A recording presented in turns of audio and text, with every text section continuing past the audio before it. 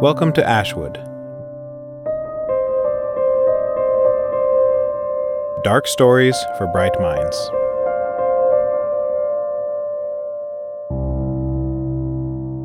Leonid.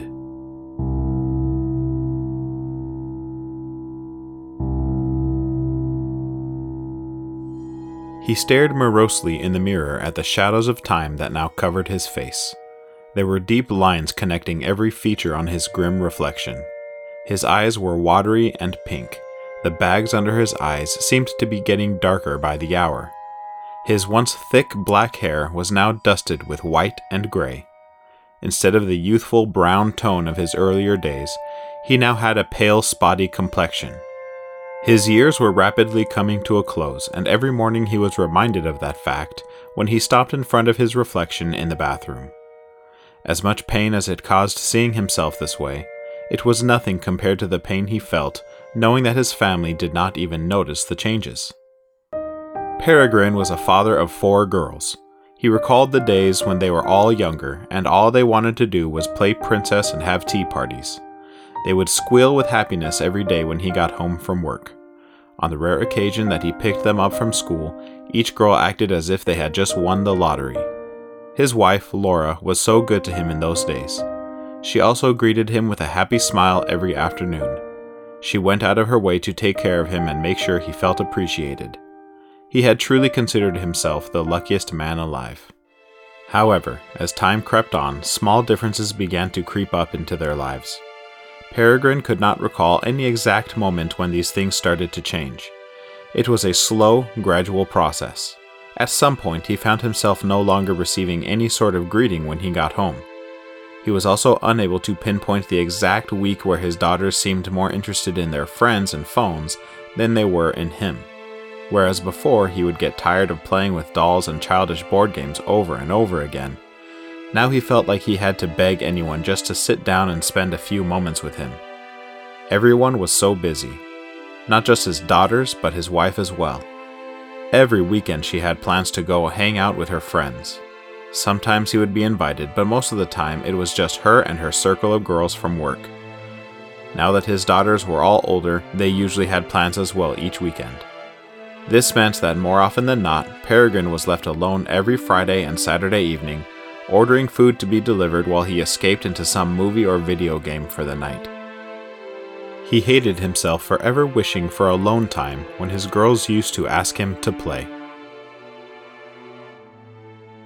As Peregrine continued to examine his sunken, drooping face in the mirror, he thought about his doctor's appointment from a few weeks before. He had been feeling weak and slow for several months. He tried bringing it up with Laura, but she was always too busy to give him any attention. He eventually decided on his own to go see his doctor and see what was wrong. After several tests and referrals to different specialists, it was finally concluded that Peregrine was indeed sick. In fact, he was not only sick. He only had a month left at the most. Since then, Peregrine had been trying to figure out what to do with himself. Just as before, whenever he would try to sit down and talk with Laura about it, she could not spare the few minutes and insisted that they would talk about it later. Then she would be off with her friends, and once again he found himself alone in his empty house with only his thoughts. He found himself spending a lot of time thinking about his long bucket list of things he always wanted to do, but consistently put it off because he always thought he would have more time. At the top of this list was a trip to the mountains to watch a meteor shower. He had always been fascinated by astronomy. One day, while everyone was out doing something without him, he decided to look up when the next meteor shower would be. To his surprise, he learned that there would be a big one the following weekend. For the first time in a while, he felt a spark of hope and joy. He spent the whole evening planning out a weekend trip. He booked a campsite deep in the forest where there was little light pollution. He reserved the best RV he could find so that he and his family would be comfortable. He planned a menu for the weekend with all of his family's favorite meals. He went to sleep that night with a smile on his face. He had forgotten what that felt like. He was so excited to have one more weekend with his family. He decided he would wait until after the trip to tell them the bad news. He did not want to ruin an otherwise perfect weekend. The next morning he got up earlier than everyone else. As he looked in the mirror to get ready, he noticed that, even though he still did not look great, he at least looked happy. He went to the kitchen and started to prepare a big Sunday breakfast for everyone. As his family got up one by one, they all looked shocked to see him up and making food. He made pancakes, thinking about the time when he would make Mickey-shaped pancakes for his girls. They were always so excited, even though the ears were always considerably lopsided. He stacked the pancakes on a plate and set them on the table. By the time everyone was up, he was putting the final touches on everything. He beckoned them all to join him at the table. They sat down and passed the food around. At long last, his whole family was sitting down and talking. He felt like he could cry, but he struggled to hide his feelings for now. He just laughed with everyone and inquired about their lives. He learned more about them that morning than he had in months, maybe even years. Soon the plates were all empty and everyone was full and happy. Peregrine waited for this moment to bring up the good news. He smiled widely as he announced that he had a surprise for everyone. He expected them all to jump in their seats with excitement, but instead he was met with looks of hesitation from everyone. Ignoring that, he went on to tell them about the trip he had booked for the following weekend. To his surprise, all his daughters immediately began to talk at once, lamenting about how they could not possibly go. They all had plans with friends, tests to study for, or any other number of things that he could not make out in the noise of all of them talking at once. Laura just sat quietly for a while, before finally raising her voice and demanding that the girls be quiet. They promptly obeyed, but not without crossing their arms or exhaling loudly to convey their annoyance.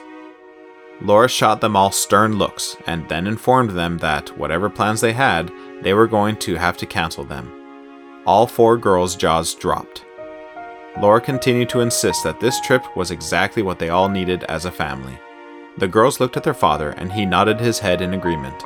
They immediately excused themselves to their rooms. Laura smiled at Peregrine and squeezed his hand. That night, Peregrine had gone to bed happy for the first time in a long while. Unfortunately, that happiness would not last.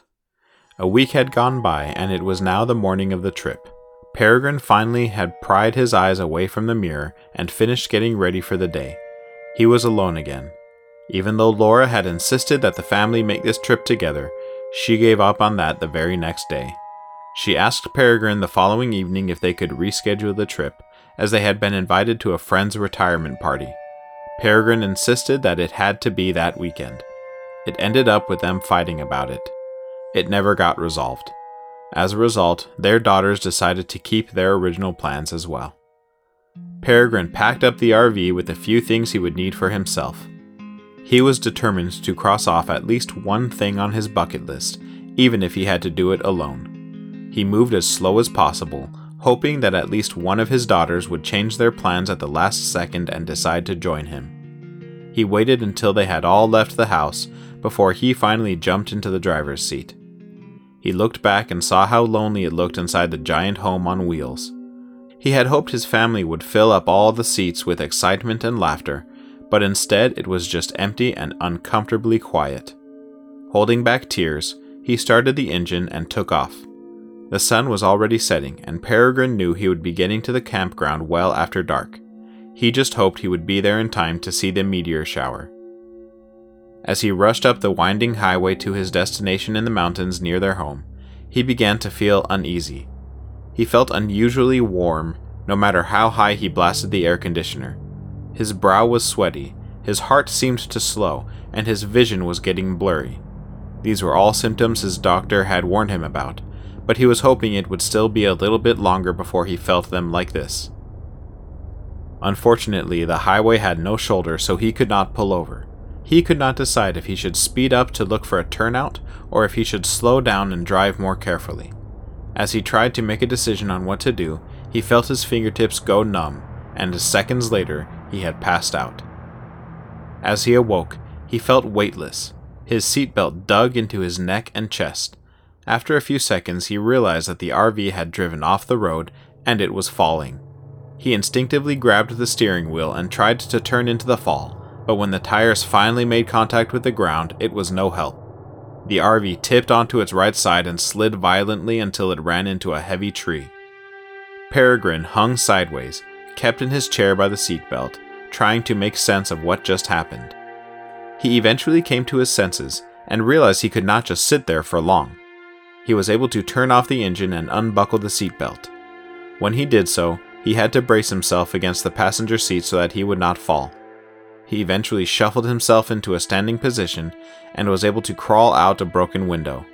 He tried to hurry and make distance between himself and the RV, but he soon realized that he was in incredible pain. Looking down at the ground, he could see a trail of blood behind him. He slumped onto the ground and felt a pain in his chest grow. He turned onto his back and looked up to the starry night sky. He was astounded at the sight above him. The tall mountains around him framed a beautiful sky filled with stars of every color. The Milky Way streaked across, and he could see why it had gotten its name. He could not believe the difference between looking up in the middle of the suburbs and looking at the sky here in the middle of nowhere with mountains to block out all of the light pollution. Streaks of light shot across the twinkling backdrop. The meteor shower had already begun. The beauty of it all made the pain subside. In spite of what just happened, Peregrine felt a rush of happiness flow through him, causing him to laugh quietly. He then thought of his wife and daughters, and he felt sorry for them that they were missing out on this. It caused him to think about where they were at that moment, and how they had all decided that there were more important things than being there with him that night. The tears that welled in his eyes made it difficult for him to see the meteors anymore. He closed his eyes and thought about the times when his family thought of him as the most important part of their lives, before the distractions got in the way. He wished he had been more insistent about spending time together. He opened his eyes and watched the sky again. His breath slowed and he began to feel very cold. He finally realized that he was not going to have another chance to see them again. He stared at the beauty of the universe, the depths of God's creation, and all he could think about was his wife and daughters. In his mind, there was nothing as beautiful as them. This is not what he wanted. He just wanted one more experience to share with his family. He could not help but cry out. He shouted for them and received no answer. In silence, he slowly drifted away, wishing he could have one more chance to tell them. With nobody there to hear it, he mustered the last bit of his strength and whispered, "There is nothing in this world that I have ever loved or care about more than you, my wife and daughters. Of all the things that God has created, you are the most beautiful. I hope you know that anything good in my life is because of you. You are my everything. Above all else, it is my greatest hope that you will always be happy." Today's story was written and narrated by me, Joey Kluge. Music and editing by Stephen Reeder. If you enjoyed today's episode, we invite you to subscribe to this podcast. Also, it would be a great help to us if you could leave us a good review. You can learn more about Ashwood at www.ashwoodstories.com. We also have a store with Ashwood merchandise at the same address, www.ashwoodstories.com. You can also follow us on social media at Ashwood Stories. As always, thank you for listening. Stay bright, everyone.